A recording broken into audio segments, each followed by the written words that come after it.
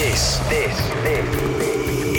is Fight Disciples.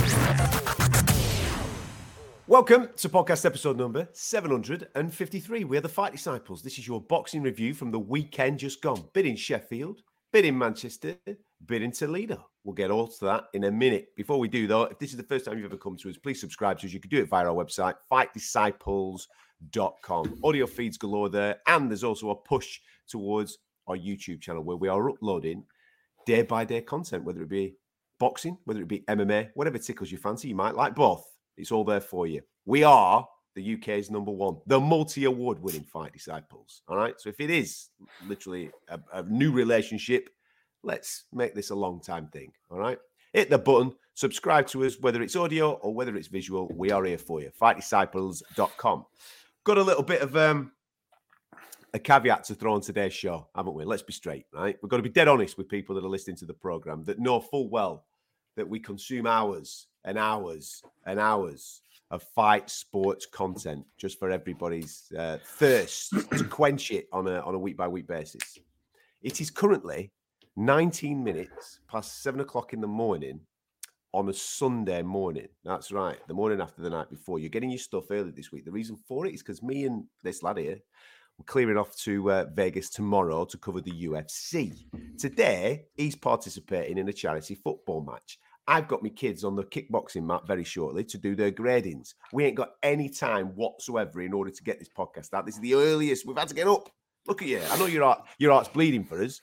You don't give a shit. You just wanted your podcast, don't you? But the caveat that I'm throwing out is I haven't watched any of Sheffield, right? Ooh, unlucky. I've seen Dalton's knockout.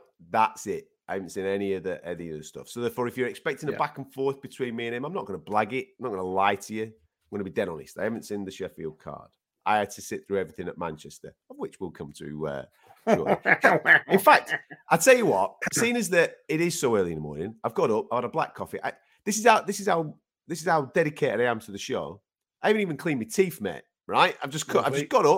I've put a top on.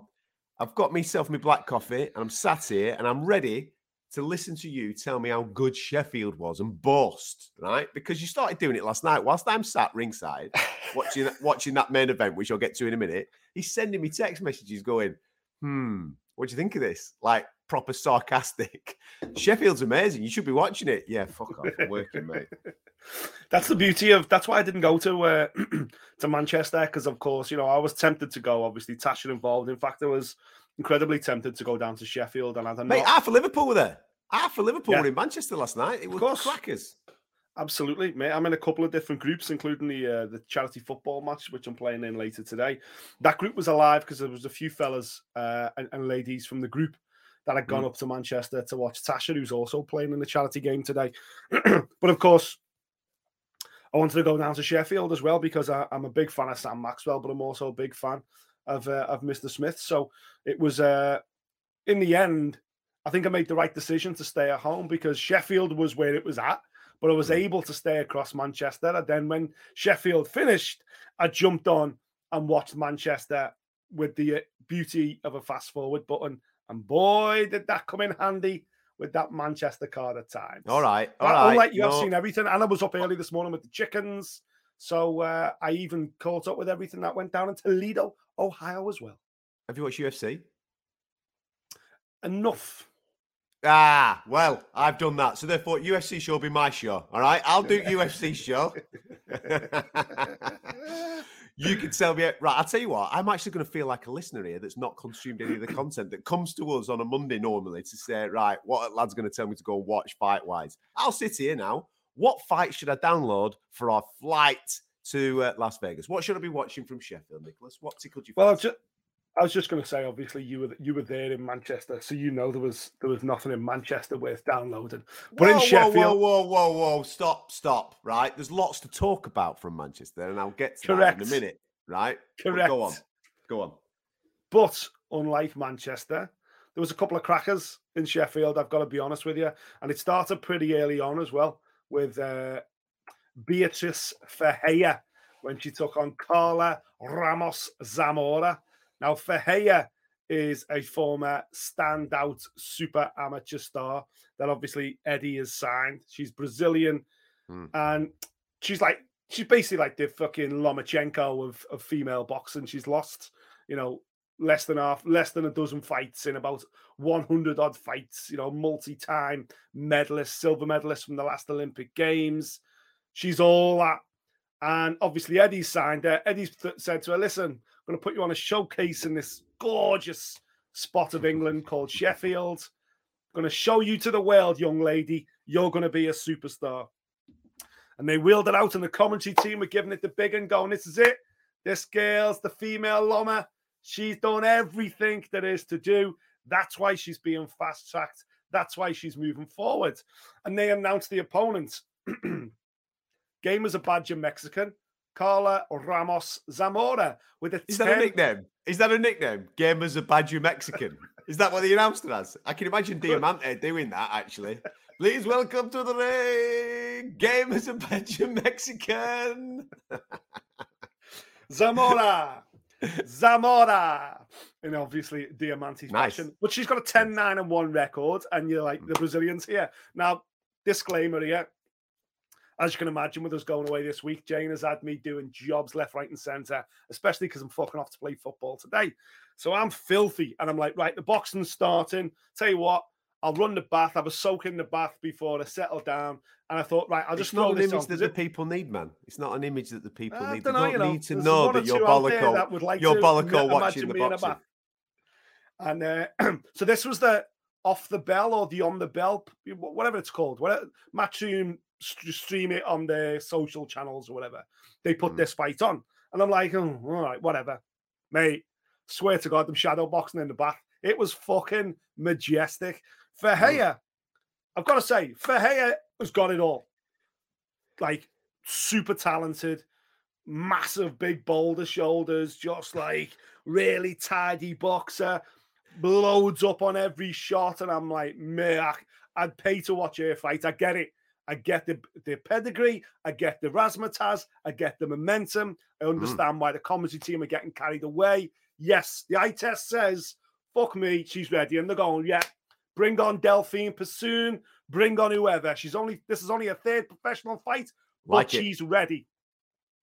Meanwhile, in the other corner, Game as a Badger Zamora is just a typical, no one heard of her until she stepped in the ring, Mexican. You know what Eddie's like of bringing these Mexicans over? Has she gone full Maurizio Lara?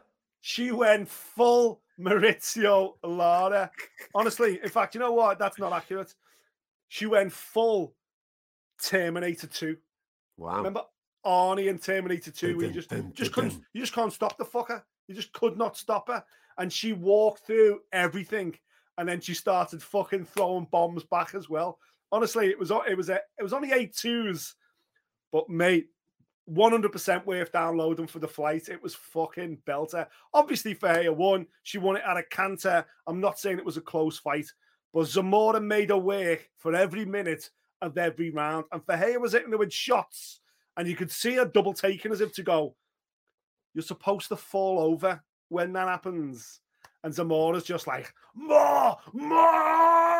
She was fucking mad as a box of frogs, boss. Mate, you're going to be getting a call from Eddie or someone at Matchroom, and they're going to be offering you a gig, man, because you have sold the fucking living daylights out of that. Mega. There you go. There you go. Shocked me. It shocked me because it was mega. Also in Sheffield. All, by the way, whilst he was in the bath. Correct. There you go. Think of that what you will. Yeah, go on. Also, and it lived up to the hype. We tipped it on Thursday on the preview show on Thursday. We said, of course, it's all about the main event. It's all about the British Commonwealth title fight.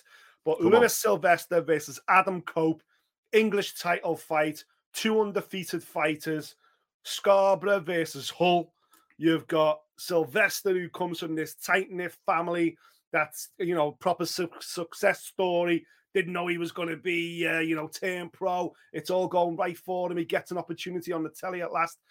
Cope, as you know, is one of about 15 Cope brothers. They're all professional boxers, proper fighting family. Mate, it was a belter. Honestly, 10 rounds. I scored it 6-4 in favour of Sylvester, which is, I think, exactly how the three judges scored it as well, which was nice to see a proper scorecards come out. Cope done really well. It was I love that. They matched my scorecard, so they absolutely 100% all got it right. Well done, lads. Correct. You've been ticked off. They did well. They've done well, the lads. The beauty of it was that it would swing. It wasn't like momentum shift, whatever. It was like Sylvester starts well. Okay, Cope responds. Sylvester gets around it. Adam Cope's a good fighter, man. Back. Mate, good. Honestly, it was a cracking little 10-rounder. You know, not the greatest fight of all time. We know where these guys are at. They're early in their careers. They're, a proper great English title fight. Good knock. Can Adam Cope come again? Absolutely. Has Lewis Sylvester just bagged the biggest win of his record so far? Absolutely. Nice. Can he move? Mate, brilliant. And I tweeted straight away afterwards. I'm like, broadcasters, and listen, Eddie's done it here, and we need to encourage more of it because you and me, obviously, every week we're scouring and we're mostly looking for TV shows. That's where the tension's going to be. But how often do we see central area, southern area, English title fights happening up and down the country every weekend off TV? And meanwhile, we go, right, let's preview this TV card. And it's like, right, the co-main event is a WBA, mean fucking Nan's old arsehole belts from Istanbul, whatever. And you're just like, what's the point when on the same night, on the other side of London, someone's fighting for the southern area title, 2 undefeated guys? They're the fights that should make up these undercards. And this, Sylvester versus Cope, was exactly that. It delivered like we said it would deliver. Mate, superb. And it kicked off the televised portion of the card as well. All right, you go on. Keep going. You're making me a bit jealous. How did Hopi Price get on? Mate, he looked great. And we said, didn't we, Jimmy Beach Jr. is a good little benchmark for him. Yeah. The right opponent at the right time. You know, okay, James Beach, is struggling to put 2 or 3 wins together these days. But in terms of being a barometer for Hopi Price and where he's at, he would ask certain questions. He wouldn't let him get away with anything. And he kept them honest. And, for as long as it lasted, I think got stopped in the 7th. By then, Beach was cut over both eyes. I think there were head clashes, though. But Hopi looked great. You know how I feel about Hopi Price. I'm a big fan. He's got so much talent and ability. Starting to sit down on his shots a little bit now as well. Generate a bit more power. I think he's come through a lot in his personal life, hasn't he, Hopi? So he's 11-0 now. He's ready to move on again. I think it's time to be talking about British title fights and things like that for him. But he looked good. And likewise, Corner pulled him out, didn't they? Sorry? Corner pulled they pulled Beach out. Yeah, as I say, he was cut over both eyes. But he'd lost every round, Adam. It was an intelligent corner move because he weren't going to win the fight. He wasn't going to turn the fight around. Hope he was in the ascendancy. He was just getting busted up. The cuts were just getting worse. And it was like, you know what? Save him for another day. This isn't his day, so get him out. So I've got no issue with that whatsoever. Good. I'm glad there's been some good corner work because I've got to moan about some corner work in Manchester coming up in a minute. All right? There you go. Tony Dixon, listen, came, give it a good old go, as he always does. But, we know where we're at with Pat McCormack. Pat McCormack, if he doesn't at least challenge for a world title one day, then he won't have lived up to his potential. He's so strong. He's so talented. He's so quick. But it's the fight IQ on the kid. I know he's, a bit of a loose cannon outside the ring. He's calmed down a bit, I think, recently. He's a wild lad. Yeah. Well, he's had to, hasn't he? Because, he'd end up in fucking jail the way they were carrying on. But he just seems to have settled down now. Yeah. And it was nice to hear from him and Ben Davidson afterwards about where he's at. They haven't quite got a plan for him yet because he has only 5 fights into his career still. But he's just got it. And you just see a kid and think, fucking hell, mate, he's got it. He's got it. Got everything he needs to really become a superstar in this sport. All he needs now is fights. It's just activity. I hope they keep him domestic. I hope they pay people well domestically to keep up building that domestic ranking and we move them through the old-fashioned way rather than bringing in international foes. But yeah, he looked great. He looked really good. And then obviously that set up the main event. And in terms of fighters delivering, that's what Pat McCormick does. When the cameras are on, he delivers, and that's really important. And that's something Hopey Price has had to learn, but he's had that from day one. Dalton Smith has been exciting, super talented, the prospect we know he is. And then he got to a certain level a year ago. He won the British title after Maxwell relinquished. He had a couple of defenses, and you were kind of like, oh, where's he at? Where's he at right now? And that was the rhetoric we were selling on Thursday. Is it the level of, is it the ambition in the opponent that's stifling his performances? Has he hit a ceiling with his performances?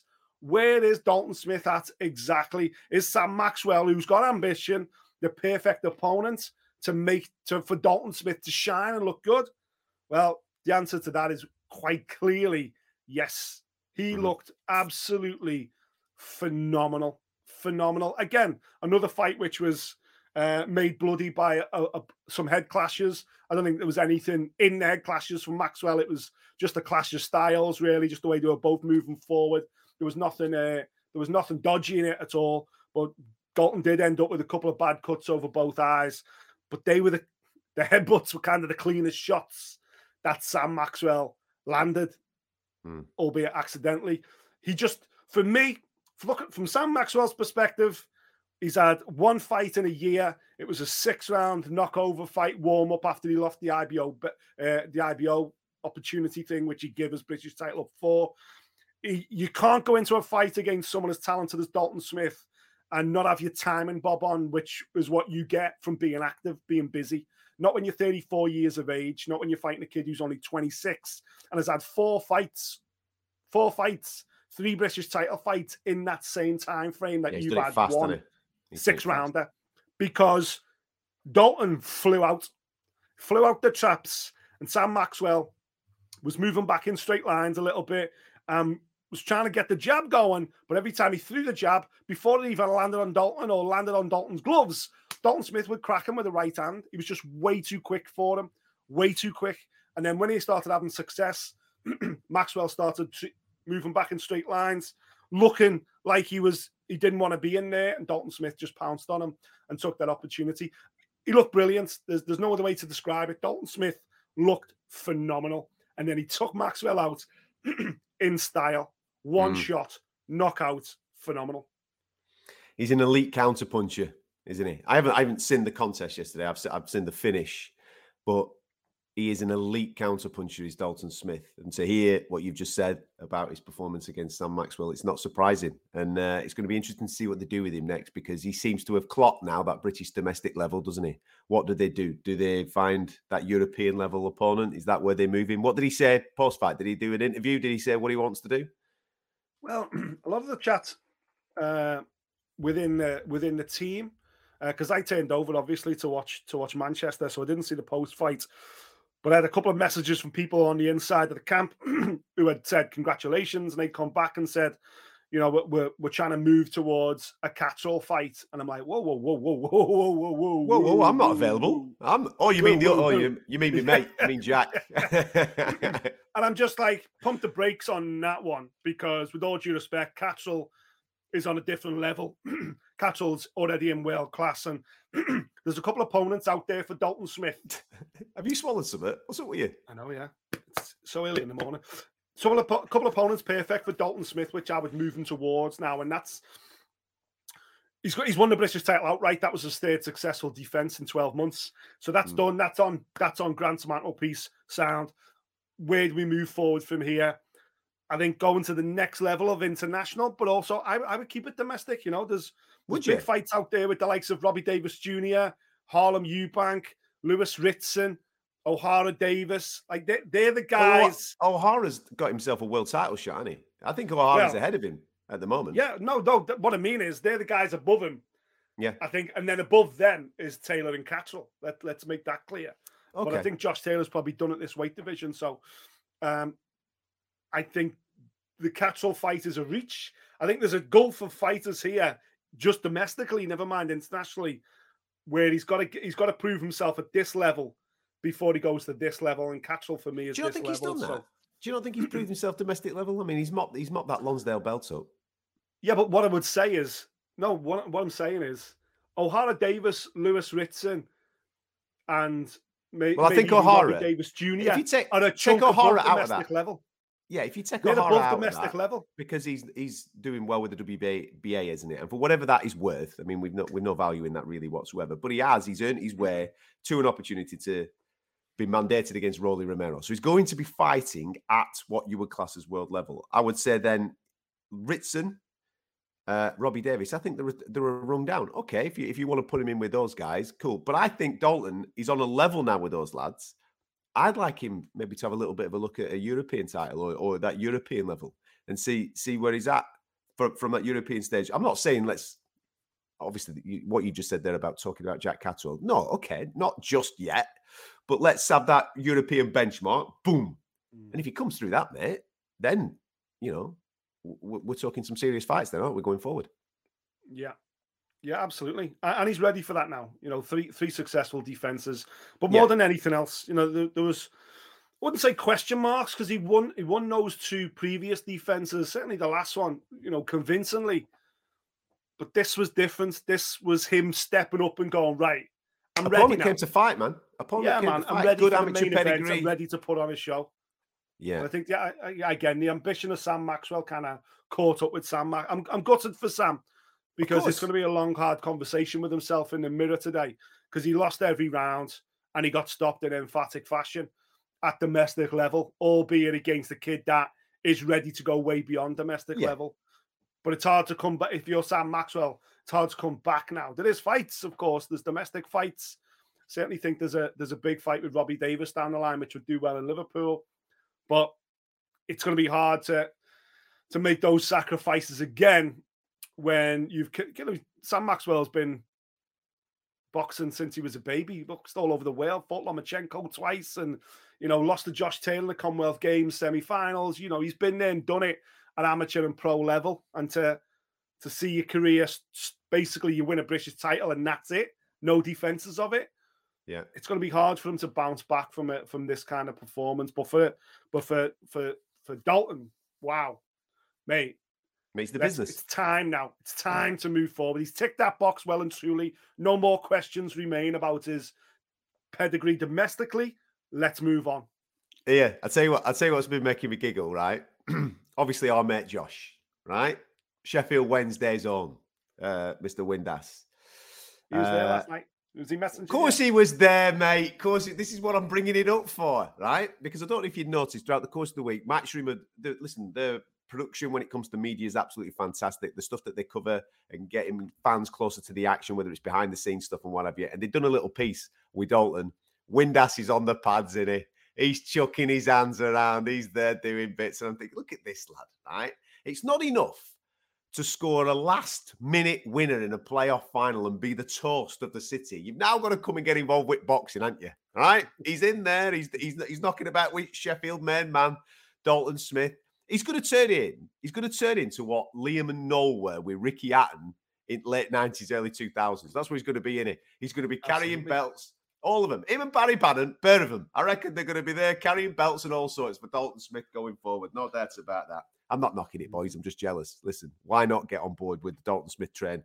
Because it's only going in one flipping direction. Congratulations to him.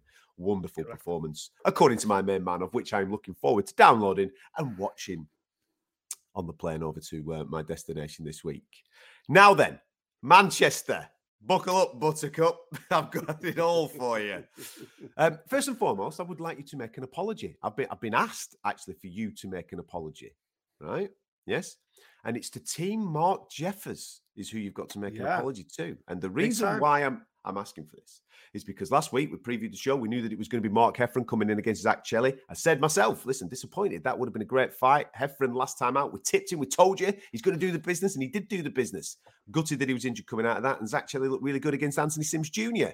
Again, looking forward to the knock. Heffron gets injured. They bring in Mark Jeffers. And my man here says, well, need to sell some tickets, don't they? Local lad from Chorley. So they get it local lad in, need to put some bums on seats. I bet he did.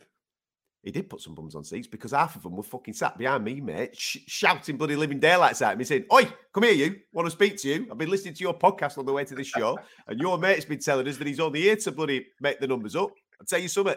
Our boy's going to nail this kid. He's going to go and win. He's going to go and win this fight. Well, I'll tell you what. First and foremost, it's the best fight of the night. Yeah, both of them, mega. Both of them brought it, absolutely. But a little bit of cream started to rise at certain points of this fight. Wonderful body shots, some wonderful shot selection, real good range control. Mark Jeffers, I'm going to be dead honest. What is he? 15 fights, 16 fights into a professional career. I have heard of him. Obviously, he's a local boy. I've only seen him fight a couple of times. I'm not going to forget that name in a hurry. He took it. He got given an opportunity last minute. He's been on that small hole scene. He stepped up. He took it with both hands. He's announced himself, and I expect to see him on my TV screen again sometime soon. Wonderful, wonderful performance from the Chorley boy. I'll shush up for a minute now because you can apologise to him yourself before I move on with the rest of the card. I am going to apologise because when you come in at late notice like that, and it's a card that's distinctly lacking local, i.e., within a 10, 15-mile radius of the arena talent, you think, oh, fuck, this kid's been brought in purely and simply to make some atmosphere. And he did do that. He did deliver that. So I was kind of right. But maybe I didn't quantify his opportunity abilities by the fact that he's 15-0, man. And he's been banging on the door, waiting for an opportunity like this. And when the opportunity came, as you've just said then, he fucking took it with both hands. I bet he was running around Chorley, dropping tickets off in fucking leisure centres and pub car parks and everything else, trying to get as many people there as possible, trying to show Boxer that he can deliver if they put him on these kind of cards. And you could tell the atmosphere was bouncing when his fight happened. And then he turns in that kind of performance as well. I thought he lost the first round, and I'm like, oh, fucking hell. The place is going to be silent in a second. And then it was Jeffers was like, right, okay, you've had a go, Mr. Chelly. Now let me have a go. And from then, I thought he put his foot down. I thought he looked absolutely brilliant. Like, what a performance. Don't get me wrong. I think Chelly came back into it down the stretch, last couple of rounds. I think you could see then Jeffers' gas tank just started to slow down a little bit. You can understand why he took the fight a 10-rounder at late notice.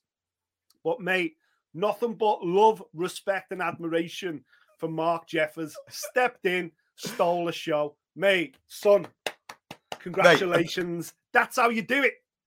Yeah, but one thing that I will say, Mark, if you are tuning into the show, because I know that, listen, there were a couple of people, I think his name was Rich. I apologise if I've got your name wrong, right? He waited behind till I'd finished radio show, like, what was it, about 11:30, 11:45, him and two lasses yelling at me from the back of the room. So I've walked right to the back of the room, and he obviously picked up this that we're talking about right now, and we started talking. He's a fight disciple. He listens to the show, so a little bit of a mention to him. And he was obviously telling me a little bit more about Mark. Great. So Mark, if he's passed this on and he's told you to listen to the show today, one thing that we're going to offer you now, mate, is how to do a post-fight interview, right? Now, obviously, you're going to think, how are you two going to give me any advice? Because all you do on this show is swear. Yes, you are 100% correct, mate, right? But I've never seen so many expletives dropped in a minute on the telly. Live television. Surely. That's Charlie for you. I felt for Andy Scott. He's got his microphone there. He asked him first question. He goes, sorry about that. That was shit. And I went, whoa, here we go. This is a bit interesting. I think he dropped an F-bomb in there. He dropped all sorts of stuff. And Andy Scott's going, yep, got to apologise for that as well. Amazing. Unbelievable. Listen, at the end of the day, like you say, I think he was a little bit overwhelmed with the situation. It's been a bit of a whirlwind. You get the call, you step right in, you go and deliver, you get the decision, because he might not, you know what I mean? You never know, do you? But he got the decision, rightfully so. Wonderful work from that team. Wonderful work from him. A little bit overawed at the end when it came to his post-fight interview. I'm sure when he gets a proper opportunity, which he should do now, he'll be ready. Well, I'll tell you what, I'll come up to Charlie. We'll do some dummy interviews, mate, yeah? We'll do some dummy interviews so you're ready for the television next time round. Congratulations, pal. Good on him, seriously. Yeah, good on him, man. That's how you do it. That's how you don't get ready, stay ready. And he was ready. Yeah. And when the call came in, mate, stole one of Mick Jennings' boys. I'll tell you what was. In fact, whilst I'm thinking about this fight now, his corner team, two members of his corner team, they didn't give me shit, right? But they were proper dead-eyeing me at one point. They were looking over from the court. So it must be. Just remember, yeah, I'm the guy from round your way. He's the Scouser that said it. I didn't say anything. Stop giving me shit for things that he says on this program. They were actually both looking at me when the decision was coming in, because they were looking over. They always, you know what it's like. All corners look over to commentary teams and what have you. What do you think? Is it ours? Is it not ours? And Mick Jennings, to be fair, I've known him for a bit. He looked over and I just nodded and I went, "Yeah, man, he's pissed it." To be fair. And obviously the decision comes in, he gets the decision. And then they're all celebrating in front of me. I'm going, I didn't dog him, right? I didn't say anything. Stop giving me the crap. But anyway, well done. I didn't dog him. You didn't dog him at all. You didn't dog him at all. You just basically didn't dog him. Yeah. Not at all. I like Mick Jennings. He's a good lad. Yeah, he's a top guy. Listen, Mark, well done, mate. Great performance. And hopefully, you've already had a conversation with Ben and the Boxer guys, and we're going to see you out again sometime soon. Mm-hmm. Before I talk world title fights, I'm going to go Callum Simpson, first and foremost. We said on last week's show that Boris Crichton would... I thought it was a great piece of matchmaking because we've seen Boris Crichton in with Lyndon Arthur. He gave him a little bit of a hard time. Lyndon came through. Callum Simpson talked a wonderful game throughout the course of the week, and we're expecting something quite special. But as proven, he's a tough guy, Boris Crichton. Very difficult to get out of there. I thought at certain times Callum looked absolutely fantastic. Sometimes he smothered his work a little bit too much. But all in all, for this stage of his career, I think it was quite a decent learning fight. Decent opponent, decent piece of matchmaking. Okay, it's not one of them where you're all going to bounce down the street and be singing the praises. Wow, did you see that? But Callum Simpson comes through and moves on. There's bits to work on, but there's also little bits there that you see and you think, yeah, he could do a little bit of something good, Callum Simpson. So keep an eye on him. But the boy from Barnsley. Right, Ben Whittaker. Did you see any of Ben Whittaker? I watched it all, yeah. All right, look at you. You're better than me this week, mate. Fair play to you. Ben Whittaker. We said on last week's show, the opponent is durable. You've seen that it is a bit of a yardstick opponent. He's been in with Carol Atuma. He's been in with Jack Cullen. Yes, those guys have beaten him. Carol Atuma got him out of there, I think, in 7.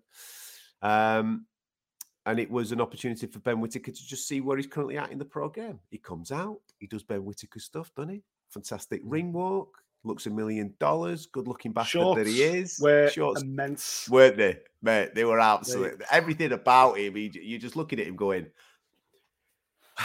"This is depressing." Well, look how good he looks as a fight. Just aesthetically, just outstanding, isn't it? Depressing how handsome and talented that man is. Yeah, fucking bastard. Yeah. Anyway, he gets in there, and do you know something? I actually thought just before the first round finishes, I thought he's taking it seriously. Look at this. He's on, he's doing his thing. This is good stuff. Then he has a bit of a dance, and I think, okay, that's cool. There's a little bit of razzmatazz. We're all right with that. Yeah. Then there's a little bit more razzmatazz in round number 2. I'm thinking, okay, you've had 6 minutes of razzmatazz now. Let's start to do it. And I thought in round 3, that was perfect because he just picked it up, went through the gears, and obviously ended up dropping Belushi in that round. And I thought, right, there you go. You've now figured out what you've got to do because the dude's tough. He's got a granite chin, it looks like. He's really well conditioned. He's coming in good nick. So therefore, those single body shots aren't going to work. You've got to go through the gears and you've got to put the combinations together. You've got to overwhelm the guy. And that's what he did in round number 3. Round number 4, 5, and 6, it just started to tick a little bit. Don't get me wrong, there's bits of entertainment, there's bits of good stuff in there, but it just starts to tick. And I just thought to myself, is he trying to pace it? Is he going to try and see that he can do the full 8? What's he going to do here? And then, of course, we get to round 8 and he starts to go and he starts to tee off. Was it an early stoppage? That's going to be the shout from many people that watch the show. I don't think so. I'd rather Mark Lyson be slightly too early than too late.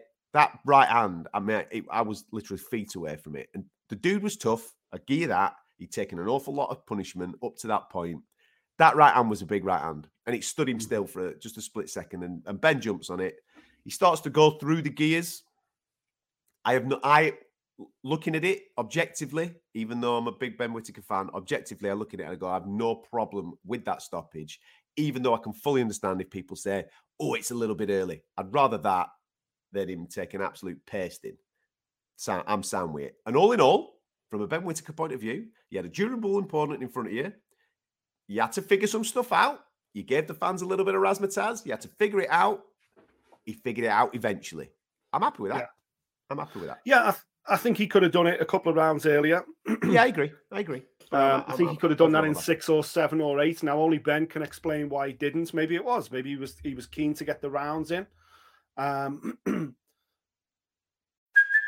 Hey, it's Kaylee Cuoco for Priceline. Ready to go to your happy place for a happy price? Well, why didn't you say so? Just download the Priceline app right now and save up to 60% on hotels. So whether it's Cousin Kevin's Kazoo Concert in Kansas City, go Kevin, or Becky's Bachelorette Bash in Bermuda, you never have to miss a trip ever again. So download the Priceline app today. Your savings are waiting. Go to your happy place for a happy price. Go to your happy price, Priceline. The stoppage, I've got no issue with the stoppage whatsoever because Beluski's lost every single round. He's in no way, shape, or form going to get back into the fight. You know, this wasn't like the main event out in Ohio where he was a live opponent right until the final bell, even though he was behind. Beluski was miles behind, and he couldn't really lay 2 gloves on Ben Whittaker. So I've got no issue whatsoever with the stoppage. But I just think that if Whittaker had done that a round or 2 earlier, it would have had the same result because he could hit Beluski with whatever he wanted. He could unload when he wanted to. Maybe Whittaker just wanted to get them 8 rounds in. You know, I think it was a bit of a statement to go, yeah, I've coasted through 8 rounds. Here's your highlight reel stoppage as well. Boom, let's move forward. I don't really understand the criticism of Ben Whittaker at the moment. You know, people are taking pot shots of him because of the razzmatazz and the playing round and you can't do that against journeymen. Of course you fucking can. This is where you perfect it. Yeah, this is where you perfect it. You put on a show. You know, you can't just turn up in the world's greatest boxing shorts and expect that to be enough. You've got to put on a bit of a show as well. So I'm all in on the Ben. I'm drinking that Kool-Aid of Ben Whittaker, man. More. That's all I can say. I wish he could fight every other month because he's got so much talent, so much ability. Yes, Beluski's miles below where Ben Whittaker is, but this is the fight game, and Whittaker's got time on his side, and he will get there eventually. And I think he'll get there sooner rather than later. But he's doing it in style. He's doing it with highlight reel moments. And Sky know this guy can be a potential pay-per-view headliner for Sky further down the line if they can keep hold of him. It's about getting him there and getting him the right fights at the right time. He's not a one-trick pony. Don't get people that are watching it. Don't get confused with he's just all flash. He's all fart, no shit. No, he's not. There's certain moments in the fight when he does go to fundamentals, and you think, "Fucking hell, man, you're really, really good." His feet are brilliant. Yeah. His range, the way that his reflexes are outstanding, and the way that the thing that that I love a slip counter, right? I just get off on it, but the way that he'll jab you to the body, proper jabs. He'll spear it in. And Beluski at certain times, he knows what's happening. So he's covered up. He's waiting for something. He's waiting for the touch. The minute the touch comes, he'll try and throw something. But Ben's gone. He's absolutely gone because he knows. He's just gone, bang, I'm out. And then Beluski throws and bang, he's straight back in. There's so many positives from watching Ben Whittaker. And all right. The great shorts, the ring walks, the flashy stuff, the dancing, the beckoning to the crowd and all this type of stuff. That's up here, right? Anybody that knows what they're watching, this kid's got it. Yeah. And I guarantee that as he comes through the levels, the ring walks will still be there. He'll still do all that because that's him. And you want that to still be there. Of course you do. But I guarantee that when he knows that he's in there with some real jeopardy, when he's in with some real dudes that could, he makes a mistake and they could put his lights out, he'll start to shore up. Maybe there's listen, the only thing that you can take away from that as a doubt maybe is one punch knockout power. That's it. That's the only thing that you can take away. Or is it there? Is it not there? I actually then used the yardstick of other opponents that can crack a little bit. I mean, Carol Toma was a fantastic amateur himself, wasn't he? And it took him a little bit of time to get rid of this fella. He's a durable dude. He knows exactly what he's doing, does Belushi. There's not going to be people that are putting him out in the first round, is there? So, okay, maybe you can come away from that going, has Ben Whittaker got the one-punch knockout power? Does he need it when he's got the speed and the accumulative shot selection that he has? Bits to work on, but I thought that was a positive performance to come away from. Yeah, loved it. Enjoyed it. Now, Tasha, man, we told you last week, didn't we? We fucking told you what this fight was. Candy Wyatt, with all due respect to her, she's won one of her last 4. I can't believe this isn't on the. This is obviously a sanctioning body thing from the IBF to put her in at number 2, given the fact that she's had a go at Jessie McCaskill. She came up short, and it was a very similar visual looking fight to what you saw last night with Natasha Jonas. And we said, listen, Tasha's miles ahead of this kid, absolutely miles ahead of her, and she will absolutely walk her way through to the IBF championship. And we had then a pathway of what we would like to see next. The fight, Tasha can only beat what's in front of her. She comes out, and one thing that I will say, my word, man, what she is experiencing right now, just from love and adoration from fans, is mad. 18 months ago, we were like, is Tasha on the way out? Is she going to call time? Is it going to be one of those careers where it was so close and didn't necessarily materialize, not getting love from a promoter, not getting the matches that she wanted? But Ben Shalom came along with Boxer and said, listen, we believe in you. We want to put you on Sky. We'll look for some opportunities for you. It might not necessarily be in the weight division that you're currently fighting at, and let's see what happens. And she's had this wonderful Indian summer, up at 154, where she's unified the division. She's been brilliant, and she was absolutely the fighter of 2022. But that has given her a platform to obviously do more on TV, be a presenter a little bit as well, obviously be into... And people can see a lot of themselves in her. She's a mum, you know what I mean? That's balancing... Yeah, she's balancing that with her own dreams and aspirations. And obviously she's getting to the twilight of this career now. She's into her mid to late 30s, you know what I mean? It's not going to be for here forever. People are looking at her and going, I see a little bit of myself in you, mate. You're a bit like us.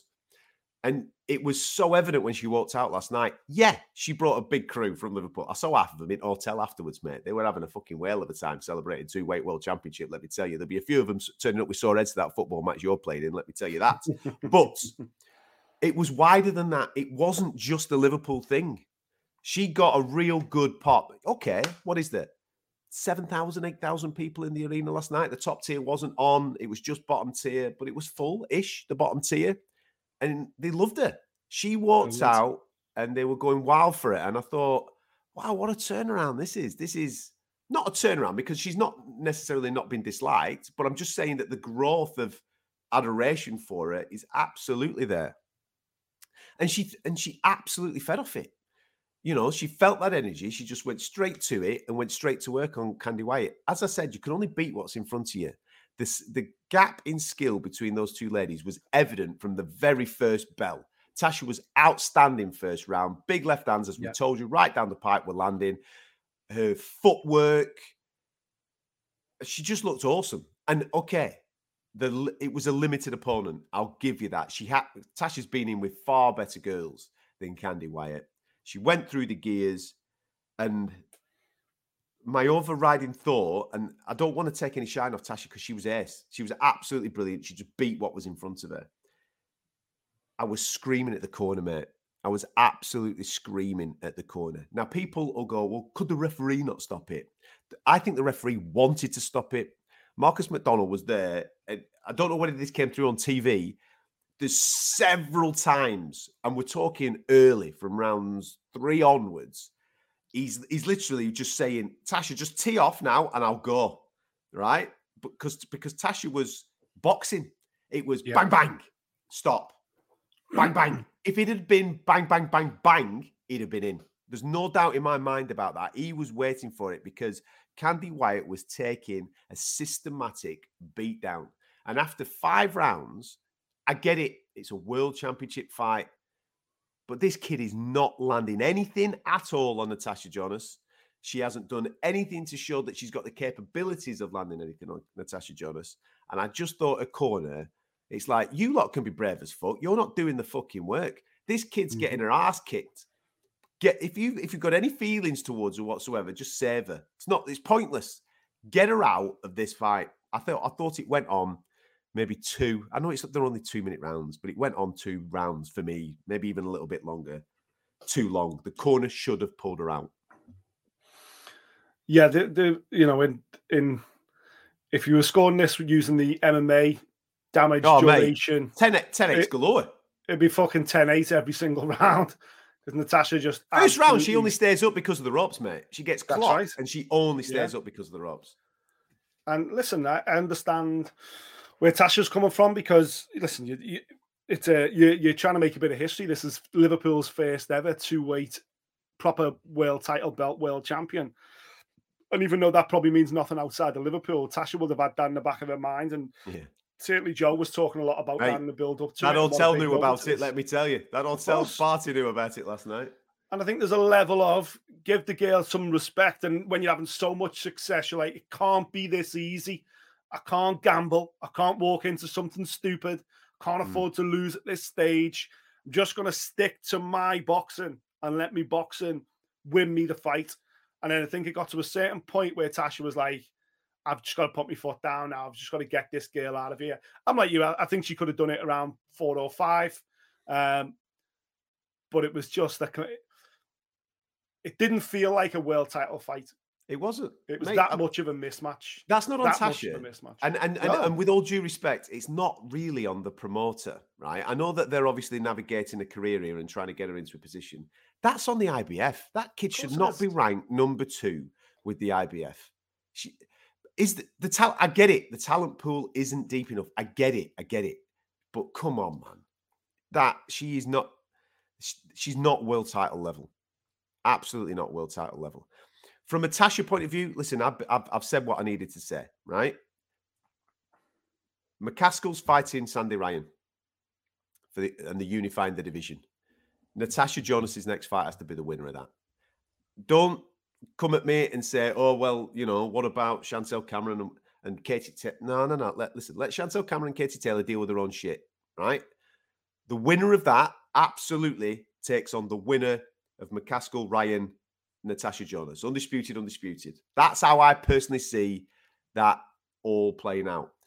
But you can actually throw a little bit of a bomb on top of that mate, check this out. I was in awe last night. Claressa Shields just sat next to me all night, near enough. All night. Well, not mega when Cruz de Zern's fighting and she's bloody yelling in my ear, yelling bloody instructions every 2 minutes. But what a woman, man. Top, you know what I feel about her. I think she's an absolute mustard fighter, but she's a top kid as well. Loads of good crack about her, good banter. And I just put to her, I said, listen, you fight at 155 when you're at MMA. So can you get down? She went, mate, I could get down to 154, no problem whatsoever. I said, I could do 147 if you want me to do 147. I said, listen, I don't want you to put yourself at risk or anything health-wise. And she went, I can do those weights. If the fight's there and the money's there, I can do those weights and I will gladly fight Natasha Jonas at either of those weights. So there's another option maybe going forward for Tasha. But personally, I want to see the undisputed fight at 147. Yeah, the problem is that that's a cross-promotion fight. And as we've seen previously, is that people may say... That's not acceptable though, is it, mate? That's not acceptable for them to do that. That you do what's best for Tasha. I think more realistically, they're going to start hamming up a Lauren Price opportunity. I think it's too soon for Lauren Price. I don't think she's ready for a Candy Wyatt, but she's not ready for a Natasha Jonas, in my opinion. But it's a great fight. I think stylistically, mate, Lauren Price is very good. Lauren's game is anything. And I'll tell you what, Lauren will give Natasha Jonas a much tougher night than Candy Wyatt will. I just don't know whether it's a little bit too soon for Lauren Price, but I think that's the way that's the fight they're gonna try and force feed us to keep it all in house, unfortunately. And that's, with all due respect to Lauren Price, that's not the best fight and the best opportunity for Natasha Jonas. So who knows? Maybe Tasha at this stage of the career just goes, nah, man, I ain't doing that. I ain't giving someone a leg up. I'm the fucking. Yeah. I want to build big fights on my legacy. I want to add to my legacy. Yeah, because Tasha can absolutely go down to light welterweight as well, if there's an opportunity there. And Chantel Cameron, if she comes through Katie Taylor rematch, I think Chantel Cameron versus Natasha Jonas is a much bigger fight. But again, that means crossing over and things get messy. Yeah. Listen, great performance, Tasha. Congratulations. What an Indian summer you are having. And fingers crossed, it is the undisputed fight. I'd love that. I'd absolutely love to see it. Then you get the main event. You bastard. Texted me during this, right?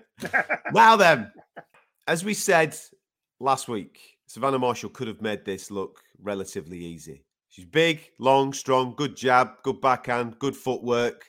And Cruz de Zern ain't that good. She's just rugged. She comes forward, she wings her hooks in, she wants to make it a scrap. And that's exactly what happened, man. Cruz de Zern, from the very get-go, got her own way. She got her own fight. She got exactly what she wanted. I was a little bit surprised with the tactics, I'm going to be honest with you, from Savannah Marshall. She was crouching down. She was kind of giving away those advantages, and she was entering into a fight. Whereas her advantages, in my opinion, were boxing. If she'd have boxed, then it could have been, one, a little bit prettier and a little bit easier to watch, and two, a little bit of an easier night. I thought the first 4 or 5 rounds were very, very tough to watch. In fact, the whole fight was very, very tough to watch. It was horrible, let's be straight. But the first 4 or 5 rounds were just, it was a barroom brawl at times, pal. Yeah, if it wasn't for Tasha making a bit of history, this is one where you delete off your player straight away because it was fucking horrific. Like Cruz de Zern, I knew she was limited. I've seen her box before. I know what she's all about. I know she's rugged. She's like a bit of a female version of a Coley, but shitter, a lot shitter, without landing any big bombs at all. She's just punching holes. Mate, what an assessment of a fighter. A shit a Coley. Jeez, that is brutal, isn't it? It is brutal. Cruz de Zern peaked with the Star Spangled Banner. She should have fucked off then. She should have sang the national anthem, which was brilliant. Like, she has got a cracking voice. Yeah, full respect. Yeah. She should have got out the ring after she'd sang the national anthem. She was rubbish, mate, to be honest with you. And I'd hate to go back and watch everyone she beat to become a unified champion, because they must be absolutely garbage. Savannah, you're right. Savannah fought. You're harsh, aren't you? You're harsh. You're right. Listen, technically, I get it. I get what you're saying. She's got a lot of heart, the kid. A lot of heart. She's just a fighter. She's just a fighter. She's not a boxer. She doesn't box. I know. But Savannah didn't box. That's the whole point. And since day one on this show, since Savannah turned pro with Peter Fury, we've been like, mate, they're a match made in heaven. Are they the best partnership in British boxing? He just brings out the best in her. She's this, she's that. For the first time last night, I watched it going, she's morphing into Hughie Fury. Mm-hmm. Always sinking to the right as you throw your left hand. Mm-hmm. Like, Hughie does that all the time, and you're like, stand the fuck up. Box and move. Just same thing every time. And I'm like, oh my God. Mm-hmm. And it, like, don't get me started on a hair either. That just looked horrific. The whole thing was a 10-round car crash. What a random shout. Look at you now. You just... Right. My takeaway from it is, Savannah's a lovely kid, right? And yes. For her to hear the words undisputed, great. Fantastic. Great stuff. Great stuff. However, right, there's going to be noise off the back of that fight. Right. Here we go then. Let's make the Claressa Shields fight. Right. Okay. Why? Because we've seen Claressa Shields versus Savannah Marshall. Nothing is going to change just because it's gone up to 168 pounds. Nothing at all. Claressa will do the exact same thing that she did last time. She'll stand there on her head. We told you that she'd do it at 160. She'll do it again at 168. Now, from a Claressa Shields point of view, if that's the most amount of money, if she wants to be undisputed yet again for a 4th time, then cool, man. I'm all in. And obviously, Savannah's going to want to try and get that one back. But from a sporting contest point of view, it's relatively easy to pick. Don't make any... Oh, it's at 168 now. She'll knock her out this time. No, she won't. She won't fucking land on her. Because last night, again, I actually thought that Savannah, listen, she fought the wrong fight and she looked bad. She didn't look great in becoming the undisputed champion of the world. She just dogged it out, and fair play to her, man. It was rounds 8, 9, and 10 where she dogged it out and just took it over the line in order to claim the championship. And she did it against a very, very, very limited fighter who, again, was just trying to dog it out. That's all it was. It was a battle of will rather than skill. For Savannah, the only option is Claressa. Clarissa's got the world at her feet, mate. She's what? It says it all that. Even earlier on this show, we were talking about potential next fight for Natasha Jonas. I'd be interested to see Claressa if she could move down to 147 and take on Tasha. I think that's a fantastic fight. And if I was Sky negotiating with Claressa Shields, and obviously they're still in tight with her, negotiating with her, they had her on at ringside, obviously on Saturday night. They flew her over to be ringside.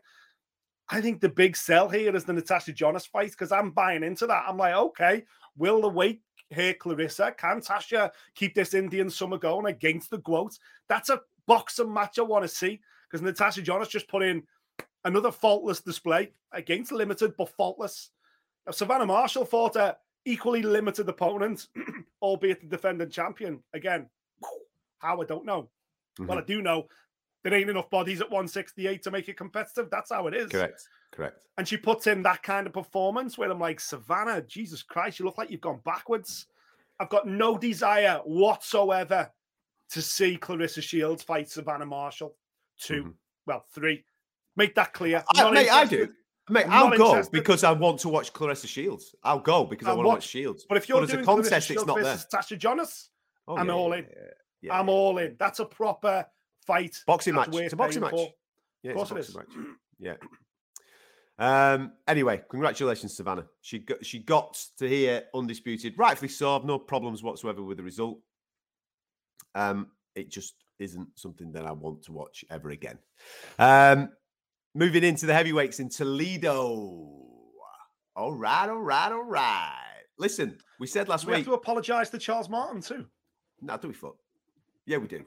But no, we picked him up last week. We said, listen, man, you put your hand up. You put your balls on the line, son. Yeah. Absolutely. Charles Martin put his absolute stones on the line by taking this at short notice.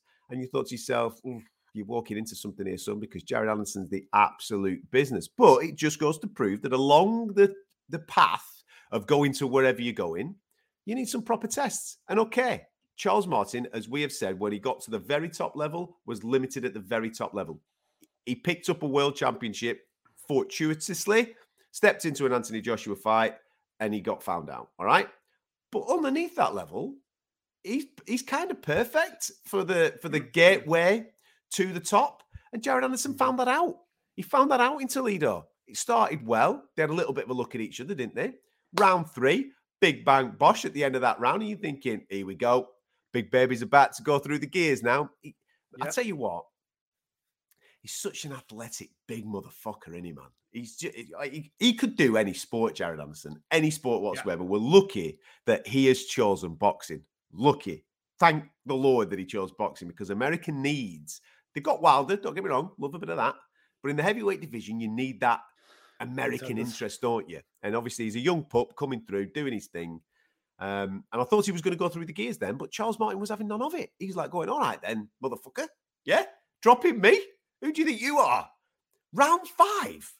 Woof! Knocked shit out of each other, didn't they? You were all over the place. He's going for a dance at certain points in this fight. Is Jared Anderson, and that's another little tick, because even though I expected there to be questions, I expected Jared Anderson to come through this relatively easy, and Charles Martin to go over at some point. Charles Martin was having none of it. He asked questions of Jared Anderson. Jared Anderson answered the questions. I think this was a massive win-win. Anderson wins, no doubt about it, but I think it's a massive win-win on the journey of Jared Anderson. Yeah, he'll be a much better fighter for it because, as you say, started really well. Charles Martin looked big, looked a bit sluggish. But after he got dropped, Charles Martin, he kind of went like, I'm going to have a go. I'm going to have a go. And that lead left hand he was throwing from the southpaw stance, at times, especially in round number 5, he was smashing Jared Anderson's head back with it. But I want to see that. I want to see Jared Anderson come through these kind of, not necessarily a tough moment. He wasn't gone at any stage, but there's a few times he was like, come here, come and have a big hug with the big baby, because his legs were starting to, and he was taking too many shots. But you want to see that. Let's tick them boxes along the way. You know, we talked about this quite a lot when Daniel Dubois fought Joe Joyce, and we were like, we've never seen Daniel Dubois actually hurt. What will he be like when he gets hit? And what happened when he got hit? He shit himself. He'd look like he'd never been hit before in his life. Whereas Jared Anderson got hit and went, yeah, man, okay, you get it. This is heavyweight boxing. It happens. And especially the output Jared Anderson has. He throws a lot of volume. He throws a lot of shots, especially for a guy of his size.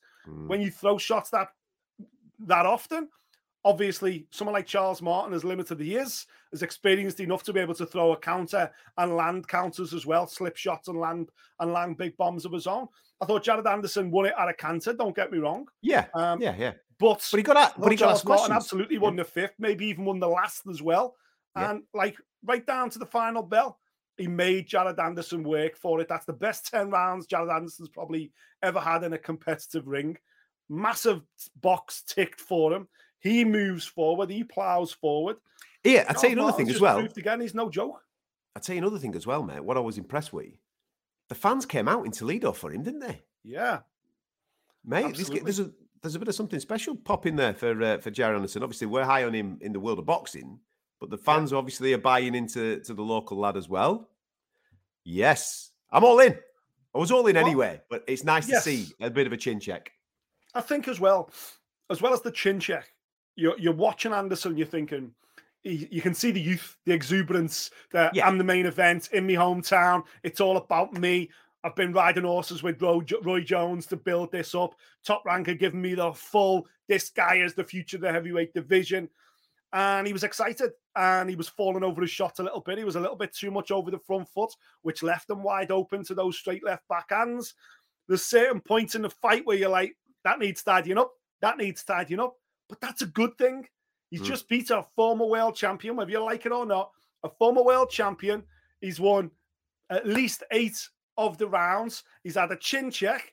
He's making rudimentary mistakes that an excited young fighter will make.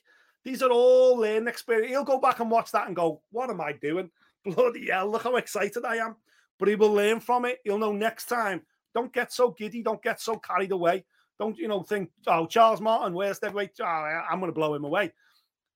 The man deserves respect. He's been at the top of the tree, and he's put his hand up at late notice to go on, I'll come to Toledo, fight the local prospect. And I think Jared Anderson has learned so much from those 10 rounds that I think it will be the making of him as a fighter moving forward. The hard part now is, how do you keep moving forward? Because as you say, Charles Martin's a little bit of a gatekeeper to the contendership. So I think originally they might have gone, well, we put Makhmedov Apajori on the undercard and he'll fight the winner of that. No. Stay the fuck away from Makhmedov, because Makhmedov is a fucking monster.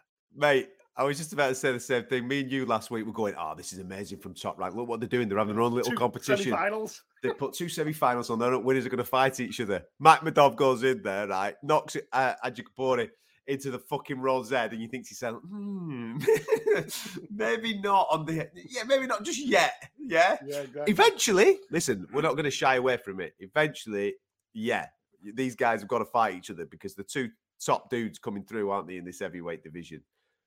Makhmedov's just, I think, a little bit further along than Anderson right now.